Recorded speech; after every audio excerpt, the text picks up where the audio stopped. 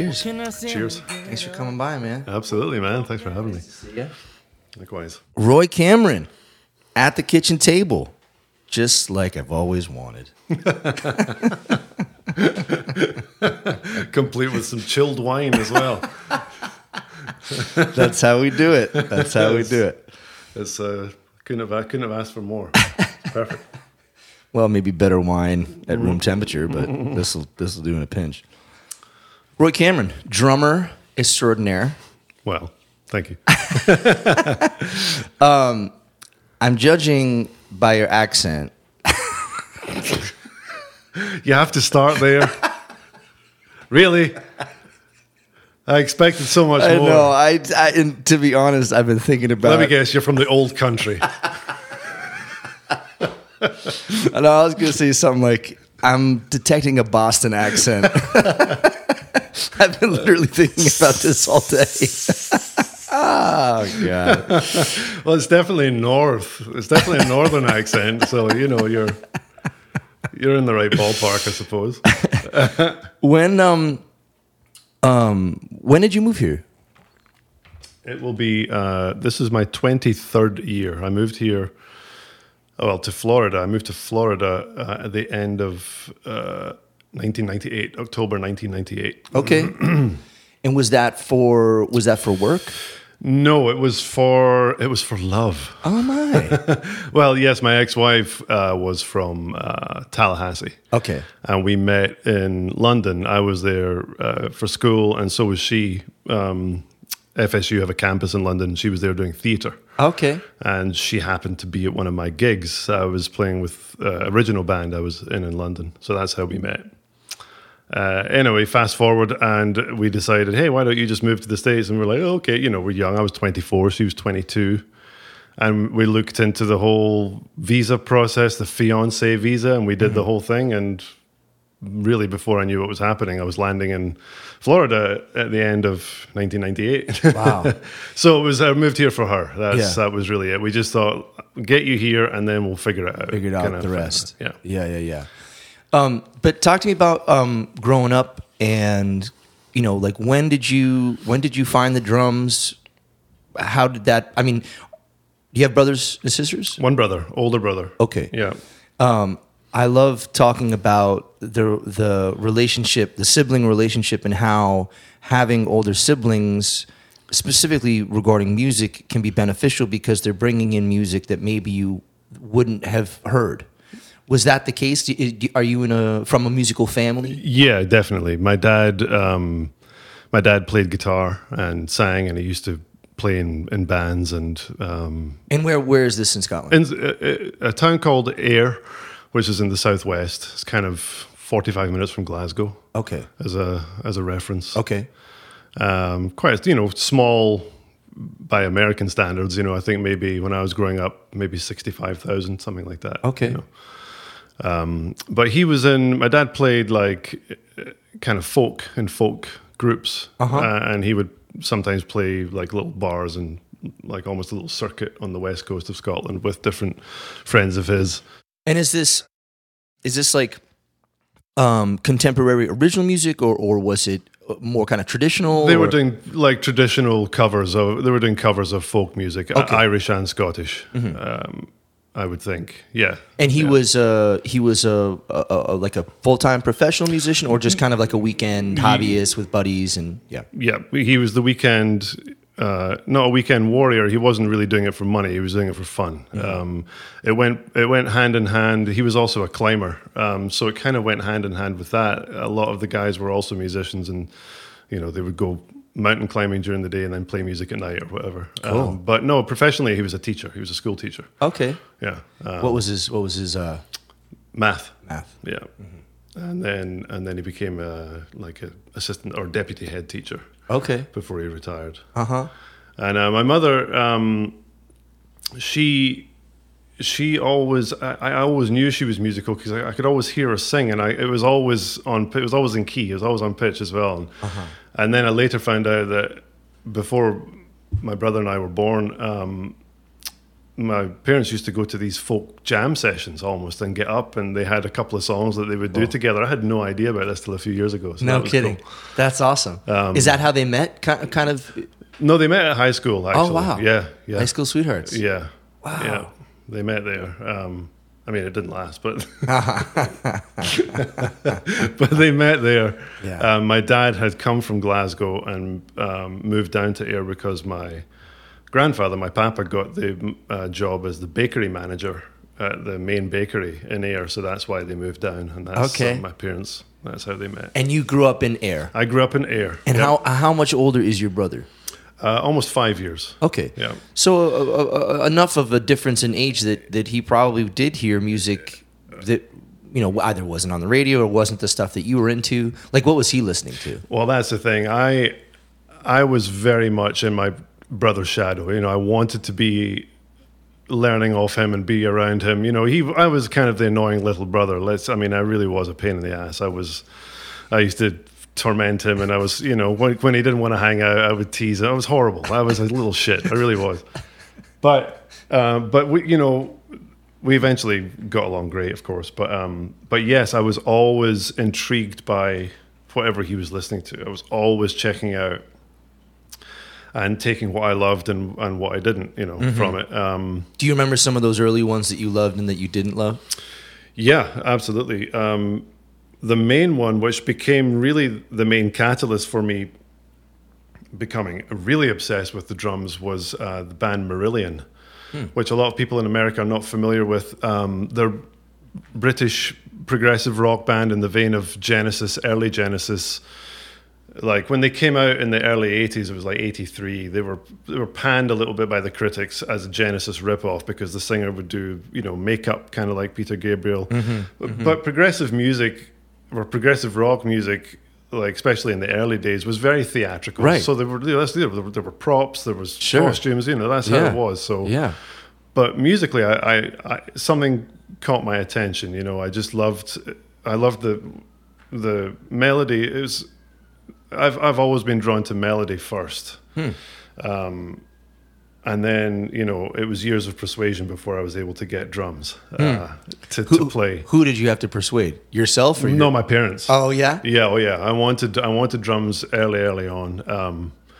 But anyway, so Marillion was the band that the drum kit obsession really started when I got obsessed with that band.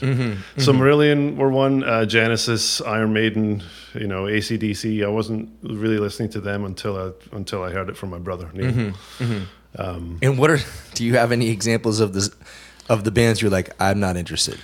It wasn't so much that I wasn't interested, I just didn't get into them as much as him. There was, let's see,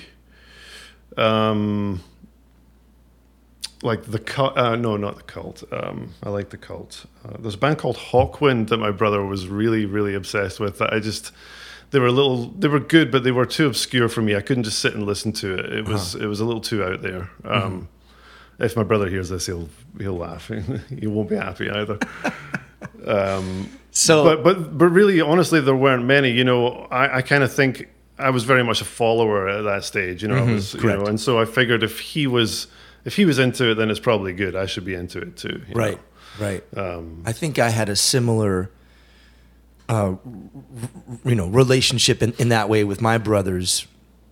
I have two older brothers, and one is 6 and one is 10 years older than me. And yeah, the music that they were bringing into the house was typically much different, you know, than what my parents were listening to, for sure. Yeah.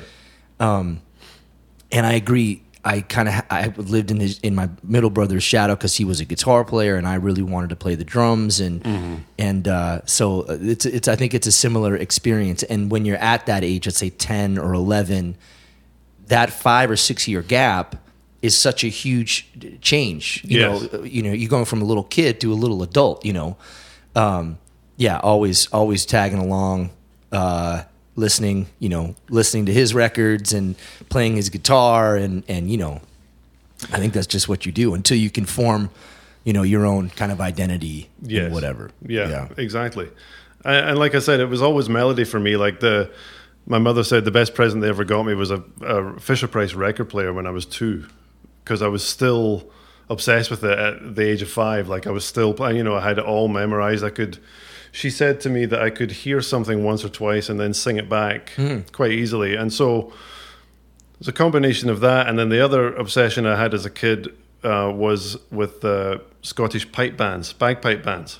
So, you know what I'm talking about? Yeah. Like, so basically a lot of bagpipes and a lot of drums, marching and playing traditional Scottish music. And the feel and the sound of that when they walk past you, I mean, it hits you in the guts, and it's just, I think whenever the first time I saw that, that's when the drum obsession really began. And bagpipe, I was obsessed with the whole thing. I loved it.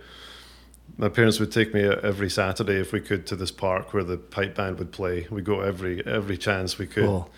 It was obvious I was just obsessed, just completely obsessed. But they didn't want, we lived in a nice house, but it was a terrace, so it was 15 houses all joined together. Okay, yeah. There's no way they were going to let me have drums. Right. It just wasn't going to happen, Right. know. So they tried keyboard lessons. I had taught myself, well, my brother had taught me a bit as well, guitar, some chords, because my brother had been learning guitar from my dad, and then he'd been taking lessons. So I had, I was like, well, I want to do that too. Right. And I taught myself enough to teach. I learned enough to teach myself how to play, U2 songs and things that I was into that I could play.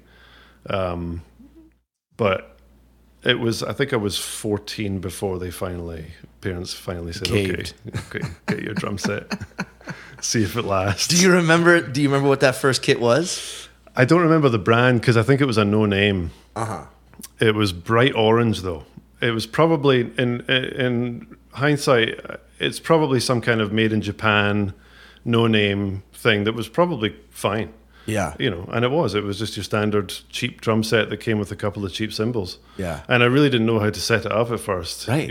I kind of just mimicked what I saw on whatever videos I had. And, Right. And, but then I realized, I remember realizing early that basically once you learn a simple beat, you can play to hundreds of songs. Right. There's obviously slight variations, but generally speaking, once you get the basic thing together, you can play along with anything. I remember that discovery. I had a friend in the room, and I was like, "Wait a minute, this is basically the same as that, and it's almost the same as this." Right. It's like, well, it's the same thing. Like you learn 4 chords on the guitar, and you can play thousands and thousands of songs. They're just different melodies, Right. And you arrange those 4 chords in different ways, and you have popular music. Exactly. Any number of popular tunes. So, yeah, that's funny. My first drum set was a Remo. Oh yeah. Remo kit. It didn't have lugs. It was a clip-on heads. Oh. Yeah, that's what I was working with. That's nice. Yeah, but then my folks got me Rototoms, Oh, nice. and then I was like, this is it, man. This is the best drum kit ever.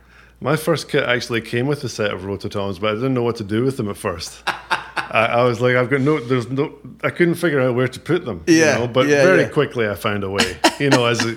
As a drummer, like it wasn't long before I persuaded my parents to get me a second kit that I could attach to my first kit and make a double bass kit. Because that's what Marillion's drummer, Iron Maiden, or no, actually, Iron Maiden didn't have one. But anyway, that was the thing back in the 80s, 2 bass drums. I mean, you had to have it. Yeah. And that was my thing. I wanted 2 bass drums. I wanted 4 rack toms, 2 floor toms. I was trying to play Marillion's music note for note because I had become so obsessed with it. I knew all of it inside out. And then I did the same with U2. Yeah. This is so early teenage years? Yeah. Like 14 is when I started, when I got the kit. And I was 15 when I met this guitarist named Cameron Blackwood, who happened to know all the U2 songs on guitar, and he was very good. Perfect. He wasn't at the same high school as me, but I'd heard about him, and we met at some party or something. And I invited him over, and he came over to my living room, and we just went through the whole U2 catalog. That's awesome. And it was, it was great. I'm sure that's one of those moments where it's like anything is possible. Yeah. You know what I mean? Like, we can play this music. We will rule the world, one bar gig at a time. We'll take that over. Incidentally, it was because of him that I went to London to go to MI in the first place. Like, fast forward to when I was 20. I was 22 when I moved down there. I had already done a 2-year course in hotel and catering management and was working as a manager in that field, basically. In Ayers. In Ayr. Yeah, in Ayr. And I had a job. I was managing first of all, a bar and then a theatre restaurant. Mm-hmm. But I was always playing drums on the side or somewhere. I still had a band.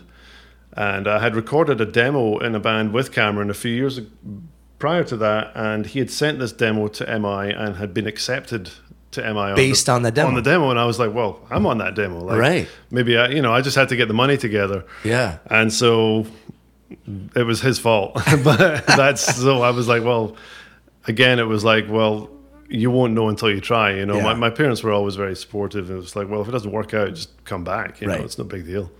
And did you play, like, did your high school have, like a concert band or a jazz program or anything like that? Did you do that? I did not. They had a concert band, but I wasn't interested in that. I saw it, I liked the music and I appreciated it, but I didn't like the fact that the drummer was just sitting there for a while and then just playing or whatever. Right. I wanted to be playing rock and roll. I Will Follow. Like, I wanted to be right. playing U2 songs or right. whatever with a band, so that's what I did. I formed a band instead, and that's. I got way more interest from girls as well. Right. I remember playing two, because Cameron was at a different high school from me. We got to play two end of term gigs, one at mine and one at his. Yeah. So double the attention. Perfect. And it's it's an early lesson in what the power of music. but again, it's that kind of thing. It's like, when you discover that for the first time and you get that great feeling of playing with friends when it's just, there's no thinking involved and you're just playing the music. There's nothing like it, Agreed. And you want to get there every time. You right. play like that as much as possible. And did that? First of all, what was that band called? Let's see. That band was called. He stole this from somebody else. Koyana Scatzy. And I know it's got the word scat in there. Sounds like a German thing. It's not. It was some kind of Brazilian word, and I think he said he made it up, but I found out later that he nicked it from somebody else. Yeah. Koyana Scatzy. It was all one word. Uh-huh. It was weird. And you were gigging in bars at that time? No, because we were too young. We just played at the school, and then we didn't start playing out until we were a little bit older. Once we got past 18 and we were in a different band at that point. Then we started playing in bars or whatever. And you said you moved to London kind of at 22. So what did you do after high school to 22? That's when I went and did the hotel and catering thing. Oh, right. So I left school when I finished all 6 years of school. It's different over there. Right. High school is obviously different. But I was 17 when I left, so I was the same age as people over here. Yeah. But I really didn't know what I wanted to do. I was kind of clueless. I knew I wanted to play drums. But right. At that point, there were no schools in Scotland that offered anything like that. And I didn't have the qualifications to go and study music, which I didn't want to do anyway because I didn't need a music degree. Right. So I remember sitting there with my parents just looking at these college prospectus and just like, I don't know, like what? How about catering? Like, because my papa had been a baker. Ah, right. And I had tried, I had done some cooking. I thought, and why not? Like, yeah, I might enjoy that. Yeah. So I just went. I just picked that course and went to. It was up in Glasgow, so only 45 minutes up the road, and that was me moving away from home for the first time. Okay. So I went and did that course for 2 years. And in that time, I turned 18, so I was able to start working in one of the local bars in Ayr.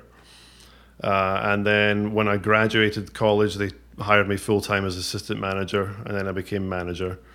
And then I went to manage the theatre restaurant when the local theatre had been refurbished and was being reopened, and they wanted somebody over there to run the new cafe bar. So I got that gig. Yeah. And I was still always playing drums on the side. I still always had a band somewhere, we were still just playing, either doing little gigs wherever we could or just playing once a week still, Yeah.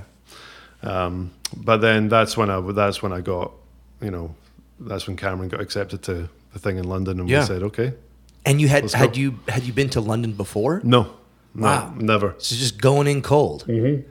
And We went down to check it out. We went down to kind of meet the people, like to meet the people at the college. They kind of gave us a tour around, and then we went and looked at some possible potential accommodation, because I was going down with, there was going to be me, my girlfriend at the time, Cameron, and 2 others, 5 of us looking for a house, and 3 of us were going to the school.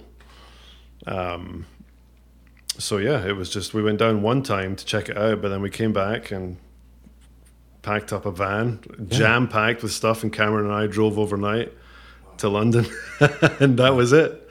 And it was it had some great teachers, and now you're surrounded by just 24 hours. You know Right. how it is. It's just, I still have all my notes that I haven't been able to go through all of it. There's just so much information. You know? wow. But it was perfect. It was.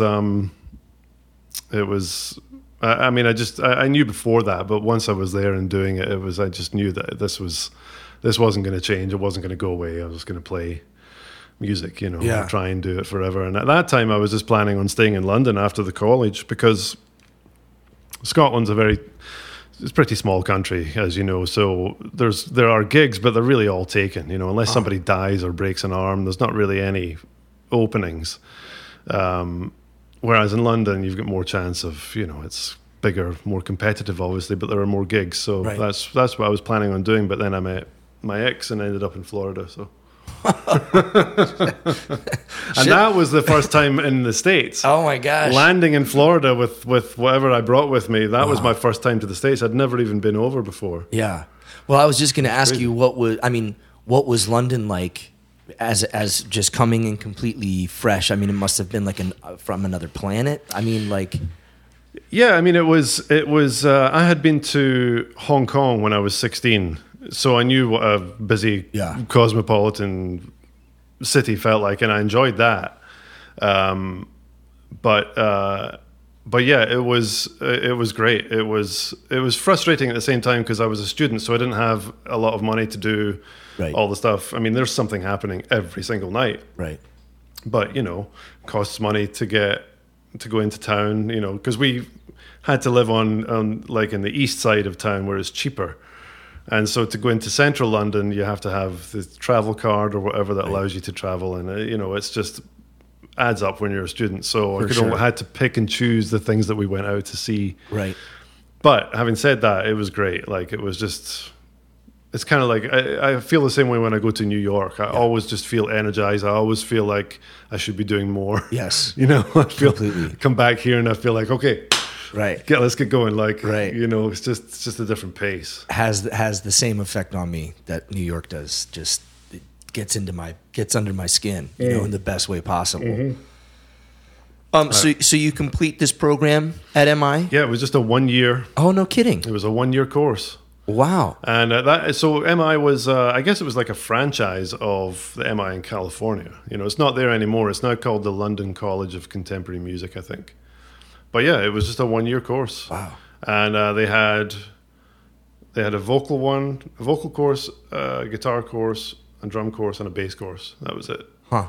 And then we had some really great teachers, and a lot of them were gigging in and around London.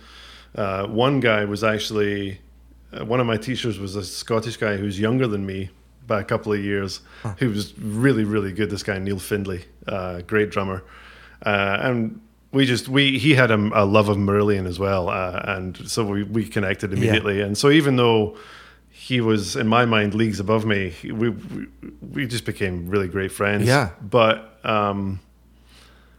halfway through the course, he started to give me some gigs, to sub for him, teaching gigs and a couple of playing things, and so that was cool. That was like, okay, it's on the right track if the teachers are asking you to sub, and like it's. But it was. It's hard to remember, or it's hard to realize that I was still very young at that point, like 22, and just taking a lot of this stuff in. Yeah. On a daily basis, it was a lot, and all I had to practice on in my little house was a really crappy practice pad kit. Oh, God. Because again, we were in Right. close quarters to these. I remember even the first time I played the practice pad kit. Lady No way. banged on the wall. Banged on the wall. But then the next morning she came round with a bottle of wine and apologized. She said, "I'm so sorry." And I said, "Oh, that's okay." And I showed her what I had. Yeah. And I said, "Look, I'll keep it down." Oh, she was so apologetic and so nice. And He just was having a bad day. she must have been having a bad day. And after that, it was fine. But anyway, that's all I had to practice on. We had some practice rooms at the college, but everybody wanted in those. There's only 2 of them or 3 of them, Right. so you had to kind of get in early or schedule a time. So it was tough. It was, there's a lot of information coming in, and you just didn't have time to practice all of it or work on all of it. Right. But when I came over to the States and started working, that's when I started being able to, practice some of the stuff that I'd been working on at college or whatever, different styles of music and that kind of thing. Let's take a break, and then we'll pick up you landing on the tarmac in Tallahassee, Florida. Orlando, Florida. Actually. Orlando. The girlfriend, the ex-wife. Oh, she was right. She's from Tallahassee, but I landed in Orlando, and then we were living in Newport Richey to begin with, which is on the Tampa side. Okay. It's kind of northwest of Tampa. We were there because she had a dinner theater gig there. And so we had an little apartment there. So landed in Orlando, drove over to Newport Richey, saw my new apartment with my new soon-to-be wife. Oh, my God. Here we are. What a whirlwind. But we moved to Orlando a year later when I got the gig at Disney. So we can talk about that All right. after the break. Perfect. You strike me as a Mickey Mouse kind of guy. Well, I wore a costume. But I got paid more than those guys.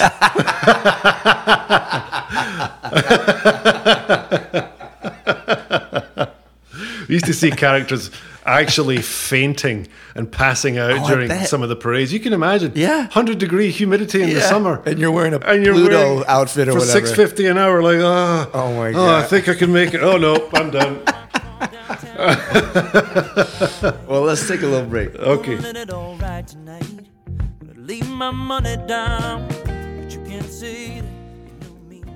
I listened to a lot of podcasts, especially last year, and one thing I find super annoying is when advertisements are always the same. I just fast forward.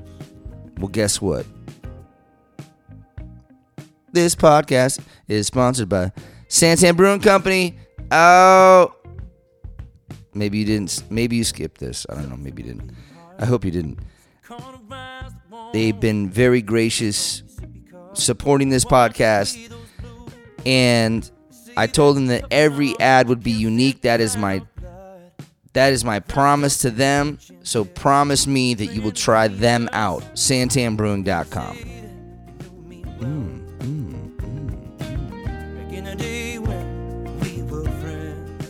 Let's talk about Orlando.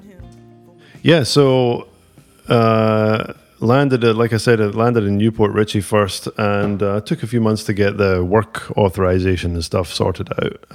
But once I did, my ex and I just started doing, we signed up with a temp agency and started doing temp work. She still had her dinner theater gig, but that was at night. So, and I didn't have any. Wait, explain to me what was she doing in this dinner theater? Oh, she was singing and performing. That was her thing. The idea was that we were going to be, pursuing our careers together. Her doing theater, singing, whatever, and me drumming. Mm-hmm. But so first of all, I wanted to get work authorization just so I could start making money, and we signed up with a temp agency. Refinancing people's mortgages, and at that time, my accent, I don't think it's ever been particularly strong, but it's probably stronger than it is now. Yeah. And here I am on the phone with people talking to them about their mortgages, and some people would say, well, I can't understand what you're saying, but I'll just listen to you talk all day. Stuff like this, You're like, refinance your mortgage, lady. I'm like, it's not that difficult. Anyway, so I didn't have any music gigs at first, but then found in a local local rag or local jam magazine, I think, or whatever, I found a Bee Gees tribute band looking for a drummer. And I went and auditioned for that and got that gig. And I also went and auditioned for a local original band just so I could start playing with somebody.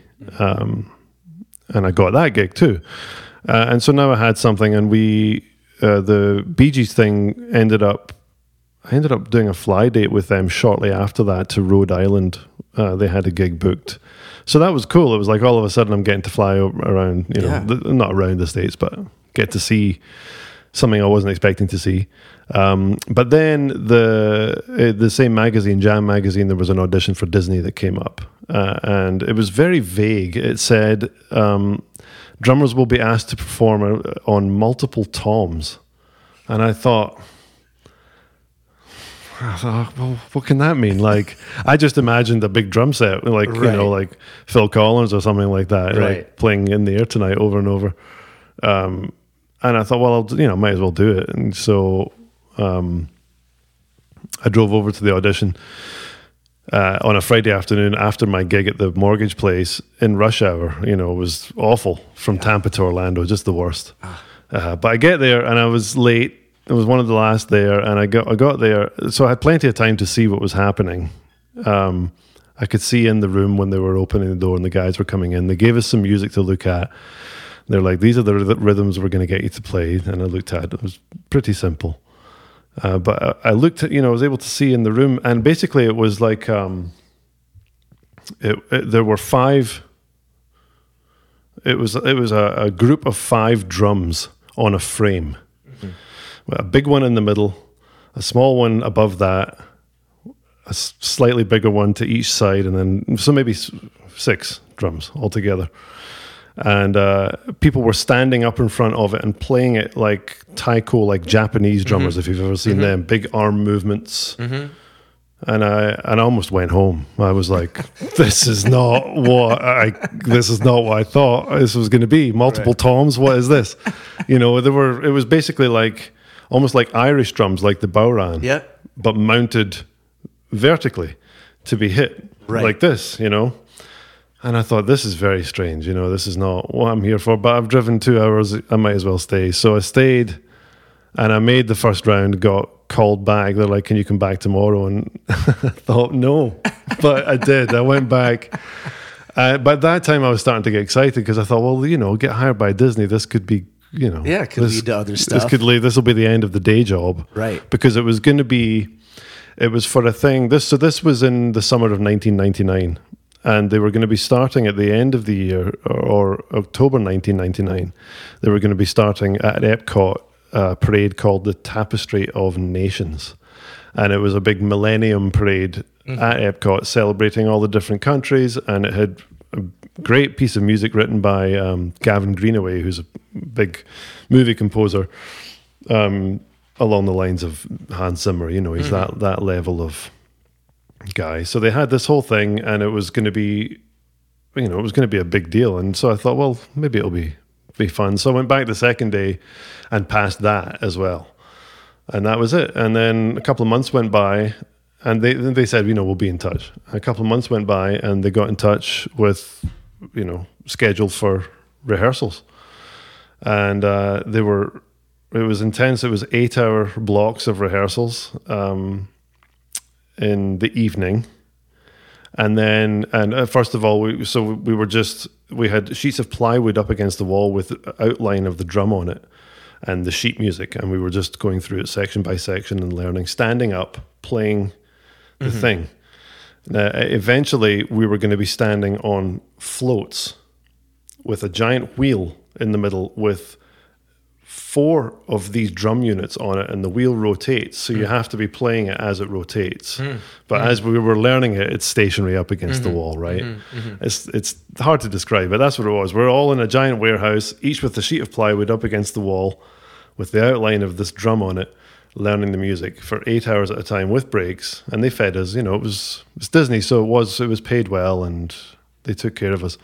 And then it was dress rehearsal time, and the dress rehearsals had to be done when the park was closed. So those were midnight to 8 in the morning with a break. Like they fed us a Thanksgiving dinner at 4 a.m. at the American Adventure.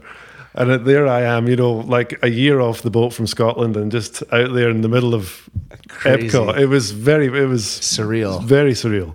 It really was. But like I said, it was a good opportunity because I was able to basically pick how many days I wanted to work. It was a 7-day-a-week thing. Oh, right. And they needed 30 drummers a night. There were 15 floats with 2 drummers per float. And so they hired like 75 drummers to cover a full schedule. And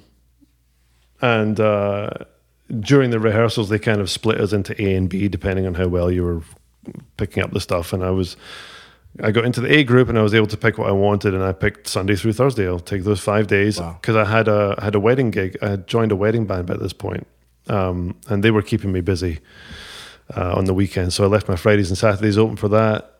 And so now the full-time career starts, and that was it. And again, like, you hear from a lot of people when you get your foot in the door at Disney, that's really, you still have to audition for things, but once you're there, it definitely benefits you.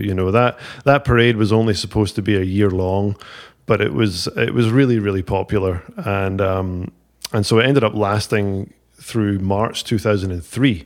Oh, wow. Now they dwindled it down to almost nothing. It wasn't 15 floats, it was 5 floats by the end. But it was still a gig for a lot of us.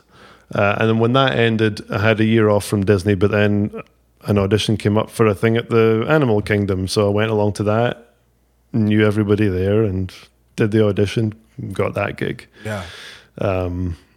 That led to me meeting somebody else who needed a sub drummer for the Celtic Rock Band over at Epcot. So then I started subbing on that gig as well. And that's what I did. I was doing that up until I left Orlando, 2008. 2008. Yeah. And then you came here directly, or? Yeah, came to Phoenix. Yeah. And what brought you here? My ex-wife again. Ah. Yeah, she got a nice job out here in 2007. And they provided accommodation. And she said, let's see how it goes before we make the commitment to move all the way across the country. I'll come home when I can. I've got this place in Phoenix. See how the job goes. Anyway, the job was going really, really well. This is before the big crash, of course, in 2008. Right. And so that's sometime in 2008 we decided, okay, I'll move too. So we looked into renting our Orlando place and then me just packing up and driving across the country. Were you kind of ready at that point to get out of Florida or to get out of the whole Disney thing? Yeah, we were. We had been, before she got that job offer in Phoenix, we'd been talking about moving to either LA or New York, somewhere bigger and more competitive with bigger jobs and whatnot. I had a nice, steady group of gigs, but I think I was ready for a change. I was kind of tired of a lot of it. So I was open to the idea of leaving it all behind and starting again, because first of all, her new job was paying so much that it was easy for me to not have to worry about working immediately when I got to Phoenix. I could take my time and get to know people and do some networking, do a little networking and whatever. And so there wasn't a lot of pressure to, immediately find a lot of work. So that was nice. So yeah, I think we were both ready. And with her being from Florida, she was definitely ready to get out of there, and move somewhere a bit more challenging, I suppose. So yeah, that was 2008, and nice. That was just pre-Facebook as well. So I was a member of this drumming forum called House of Drumming, and so I posted on there. I'm like, "Hey, I'm moving to Phoenix. What's the scene like?" And Ebert Gepner, got back to me. Here's my phone number. Really cool. And also Randy Walker. I had met Randy Walker. I don't know if you know Randy too. He's another drummer in town. He's a drummer and engineer in town also. I got to know him through the forum, and he actually came to Orlando in 2003 with his ex for business, and we had met and hung out or whatever. But Ebert, when I posted on the board, he's like, "Hey, here's my number. Give me a call." you know. Yeah. And he was super cool. And so we arranged, when I came out here for the first time to check out Phoenix, I met Eb and we went to his lockup. And he had a couple of drum sets set up and we played. And he's like, "Oh man, you can have some of my gigs when I leave town." He was heading to Nashville. That's right. Yeah. Yeah. So I ended up getting his church gig, which I still had until the pandemic hit. Wow. So I'd had that since 2009. I'd been doing that one. Wow. And then another really nice lady that he introduced me to, Ricky Wright. She has another church gig. I just did one on Saturday with Doug Mann and Bob Willix. I've been doing that gig thanks to Eb. So he was really cool. He introduced me to the right people, and he introduced me to Matt Goodman. Oh, is that right? Yeah. He was like, "Give this guy a call." And then he actually took me to the Rhythm Room. He's like, "Let's go check out Bad Sneakers. Let's go." And I was like, "Okay, cool." And we got to meet Matt. We went to the Five and Diner afterwards. Of course. And that whole relationship was born. The Five and Diner. That sealed the deal. Yes. For sure. Yes. That's funny. And then my house, of course, I ended up buying, which I don't have anymore, was walking distance from the Five and Diner. So that's yeah. Oh, it's right over here then. You were over here. Yeah. Okay. It was. That place is dangerous. Yes, it is. Many late nights eating, good food, but not necessarily good for you. So many waffles. Yeah. All the waffles. So many waffles. And then the franchise, like they had a thing called the franchise, which I don't know if they still have it. I hope they do. Back then, though, Goodman would dare Adam or Miho to eat it. He's like, "I'll give you $5 if you order that and eat it." And it's like I think it was a bacon and cheese filled hot dog covered with something else, wrapped in bacon, something absolutely just heart stopping, you know. And I'm assuming Adam did it. I'm pretty sure he did. Yeah, it. of course. At least once. Yeah, at least once. Yeah. And collected his $5 reward. There's not much you won't do for $5. But so yeah, that was. I felt like I was introduced to the right people quite quickly. Yeah.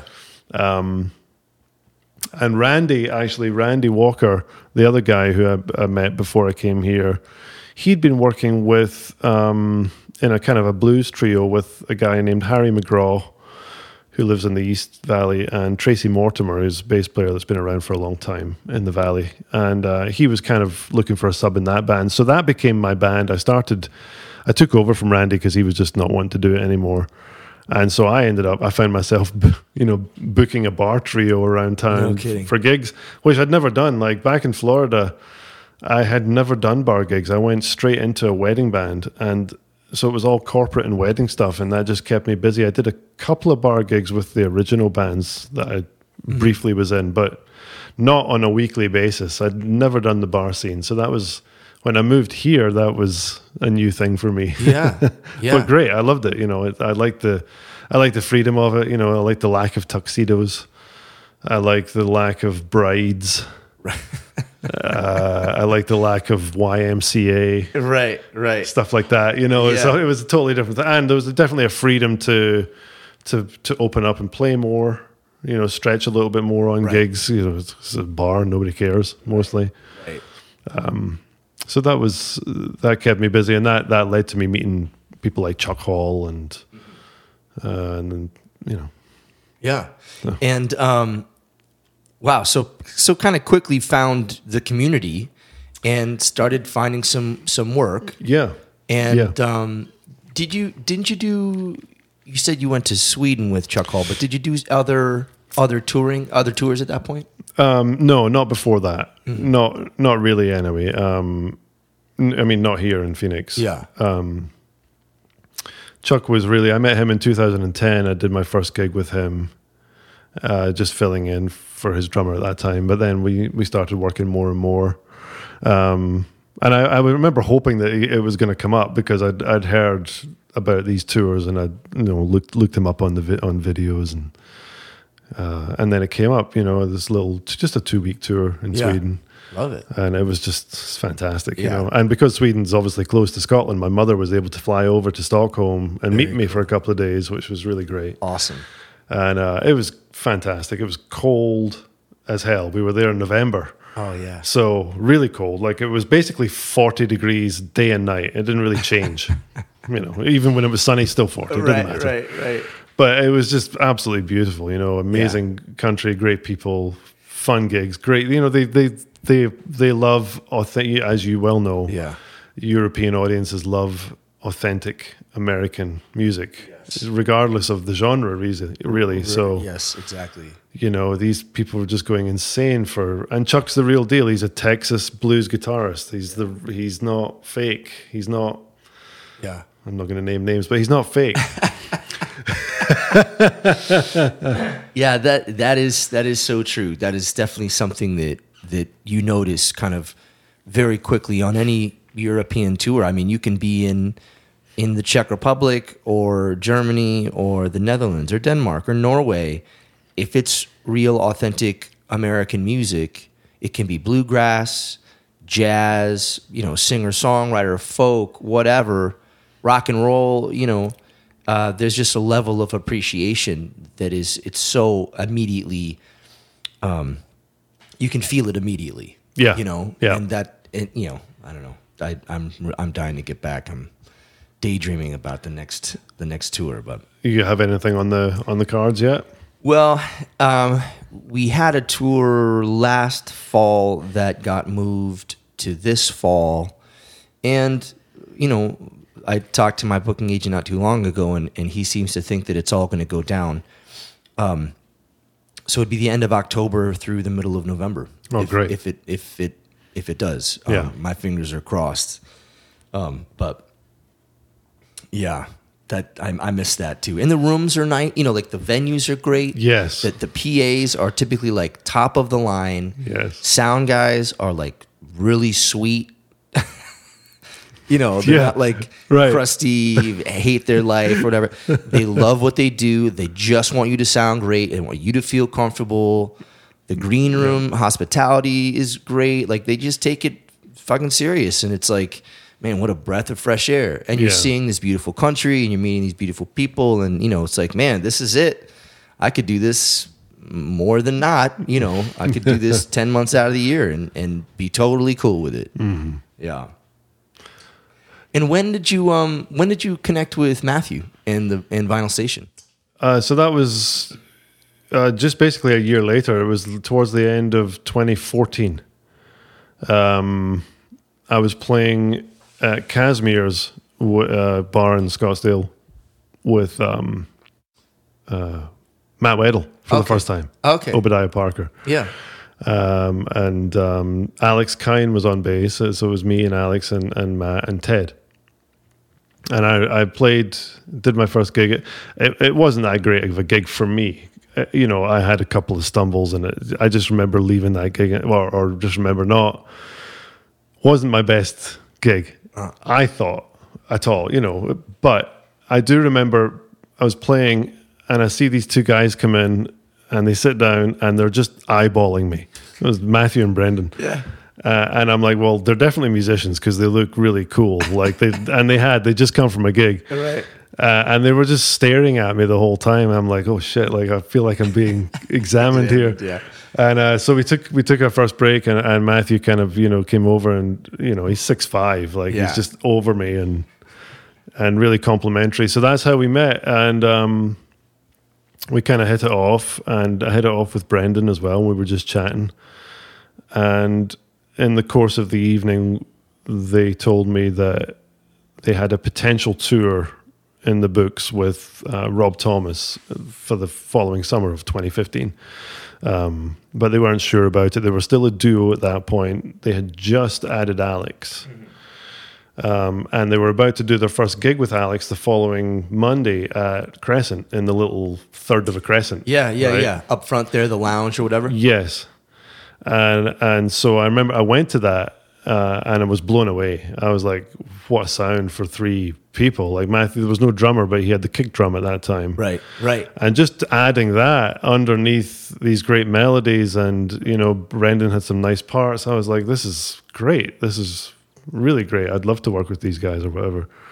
And that was like January, I think, beginning of January. And then I didn't hear anything. I didn't hear anything until March. And I think it was the day of the gig. It was a Tuesday, and Matthew called me in the afternoon. He's like, "Hey, can you play with me at the Vig tonight?" I forgot Brendan's out of town, and now I know this is classic. This is classic Matthew. And I was like, at that time I lived over here, so I was like, sure, perfect. It's 5 minutes, I can be Yeah. there. And so Brendan was out of town all week, and I did that gig with him, and it went really well. Me and him up at the Vig. I feel like that was kind of an audition in a way, I did that gig, and then we did another couple that week that went really well. And then again, a few weeks went by. Then Brendan called me and said, "Okay, we're looking at a few drummers, and you're one of them. What's your price to go on the road?" And so I told him, and didn't hear anything for a few weeks. And then he called back and said, "It looks like it's on, Wow. and we'd love to, do it with you and Alex." So that was it. That was how that started, and it was very much. We hadn't played together very much at all, and now we're driving to Ohio, Right. To the first In like to a the first minivan, thing. right? Yeah, Honda Odyssey, baby. Didn't he borrow it? Or Yeah, it was donated. It was a friend. Yeah. Donated it for the tour. For the tour. Yeah, we took care of it too. Regular oil changes, and it was reliable. Yeah. It served as well. But yeah, we lived in that thing because we didn't. Obviously, we weren't really even supposed to be on the tour, especially the first one. Mm-hmm. The first one, it was just supposed to be Rob and the Plain White Tees. Right. I remember that. But Rob had Rob's tour manager was Vinyl Station's manager at that time, and so Rob had heard the music and really loved it and found a way to get Vinyl Station a 20-minute slot at the beginning of the night. But we did have to get our own way around. There was no Sure. bus. There was no bus or anything like that. Nothing in the budget for a couple rooms, even, right? No, there wasn't. But but what they did early on. I mean, we had quite a network of places around the country to stay with. Matthew has a big family, so Right. there's people all over. But early on, I think in the tour, somebody in the management figured out that the bus drivers' hotel rooms are paid for basically through the night, but the bus drivers don't use them. Yeah, they're because they're on the road, Right. And so the drivers would typically be leaving there to come back to the venue, and so they would just have the workers come by, make up the room, and they would leave the keys for us. Oh, great. And so we would end up having hotel rooms. Yeah. Which was massive, I bet. not every time, but it really saved us because, we had no money. Yeah. We were really relying on merchandise sales for any money. 2015. Mm-hmm. Wow. Yeah, But that wasn't the only tour that you guys did, right? You did a couple. yeah. So we did the summer tour with the Plain White Tees, and then we did the fall tour without the Plain White Tees. For whatever reason, those guys were not asked to come back, and they asked us to be the only opening band. So that was really great. Awesome. So it was just a 1 month thing, but it was a 40-minute slot, and then Rob. So it was really great. It was more, a lot more exposure, more time. Do you have any favorite venues that you played? Oh, for sure. The Beacon. Yeah. In New York. Yep. Yeah. The Beacon in New York. The Ryman. Austin City Limits. Yeah. Super cool. Probably I think it was the Mohegan Sun, just because of the size of it. That was the biggest one we did. That's I in think. Connecticut. Is it? Yeah. I think so, yeah. Yeah. Big casino venue. And I think it was 8,000 or 9,000. And a lot of them were there when we were playing. Yeah, I just right. remember that. It was insane. Yeah. It was really insane.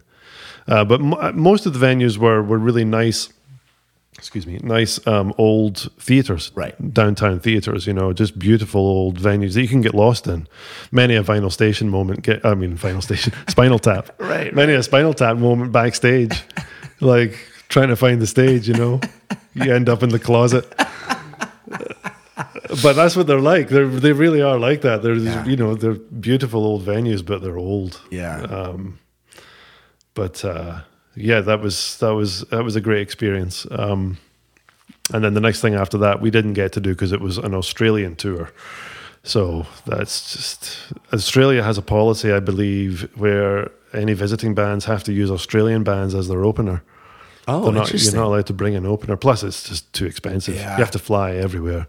Oh, right. There's right. no buses. It's all fly stuff. So that alone just made it, Cost impossible. prohibitive. Yeah. Yeah, but yeah, I think that was the deal. They had to have an Australian artist. Huh. So That would have been sweet. that would have been really sweet. Yeah, my brother had just moved over there. I think at that time he lives in Melbourne with his family, and I haven't been over yet. So Oh, cool. Oh man. So- that's a bucket list thing for me. yes, Yes. Australian tour. Oh yeah, No, yeah. maybe next year. How was the pandemic? How did that affect kind of your creative output, your energy? I mean, I follow you obviously on Instagram, and you're really dialing in your video content. Like almost Yeah. once a day, I feel like, or once every other day, you're sharing different grooves, different gear, different mic placements. Was that something that developed last year, or has this always been a thing? It's always been a thing. Like I've always been I've been into recording for a few years now. I did had a little studio at my old place, and I'm no expert by any means, but I was surprised at how much I enjoyed the engineering side of things when I got into it properly. I've been recording myself for practice purposes since about 2003. I used to use Nuendo at first, but it was only 2010 when I moved here and met somebody who's using Pro Tools. I started using Pro Tools, and I was like, well, I've got this house now. I'm going to build a studio and take this a little seriously. And I took some courses, just basic Pro Tools videos about compression and EQ, and that with a little bit of knowledge in your ears, you can go a long way. Yeah. It's really not that. Not that it's not that difficult, but it's Well, it's not like a dark art. It's like No. it's pretty straight up. Yeah, there are some pretty straightforward things to get under your fingers, and that's it. It's not that much before you can really make a difference to what you've recorded. And yeah, so because I had a studio, I would get on Gear Sluts and look about mic placement and stuff like that, and read about gear. And so I've always been into recording and trying to get that better. And I started doing the video thing before the pandemic, just as a way to sometimes document, like you said, gear or what I'm practicing or whatever. But definitely in the last year, I've obviously had more time. My church gig went away. Most of the gigs went away in the middle of March. And so I found myself at home a lot. And I thought, well, I might as well I'm in here every day. I might as well start working on my mixes for the phone, basically. Because most people, you want them to listen with headphones, but ultimately they're scrolling and they're listening Right. through their tiny little speakers. Right. And so I wanted to get the mix really good for that. I just started spending a little more time and looking at just a couple of different plugins. Nothing big, really. Nothing.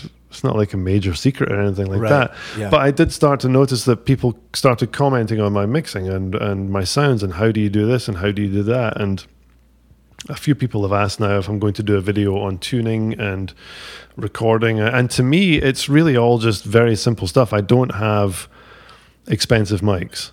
I think that the two pieces of gear that I have that make a difference are my converter. I use an older Apogee 8016X converter, which was used like Ray LaMontagne records and stuff like that. It still gets used. It's not like a typical interface like you see everybody have now, where it's all in one, like all the mic pre's and everything's all in one. This is separate. It's just all it does is analog to digital. That's it. It's just, but that's where the money is. Like when I first got that and did a recording, I noticed how much more accurate the recording was, and it's because of the conversion. There are some converters that are $9,000-$10,000 just for the converter. This is not one of those. Anyway, I think because of that and just a slight knowledge of some gear and some mic placement, Yeah. might set you aside from some other people. I don't know, but it surprised me at first because I thought all I was doing was trying to make my stuff sound as good as the people I thought sounded good already, you know. So that's all I'm trying to do. That's funny that you say you were mixing for the phone, not even for like earbuds. You're saying just to play it on your phone. Yeah, it's going to sound good in the earbuds anyway. Right, that's true. You know, you'll have some more, things. Yeah. You definitely like the earbuds. It'll sound really good. One thing, like mixing drums. When you've got those tiny little speakers, it's tough to get low end coming through without distorting. So that's something I've been trying to work on. Yeah. And then toms. Sometimes I might have the toms louder than I would if I was just mixing for speakers. Right. Because I want the toms, because they're low end on those little speakers, you know. Right. So I might have them up a little bit in the mix just so they come through the phone speakers a little more. Right. It's stuff like that. You know, it's just... It's interesting. It is, because I listen to, you know, there are some mixes on out there that are just amazing, you know, and it's just, I know there are some real pros working on this stuff. So that's all.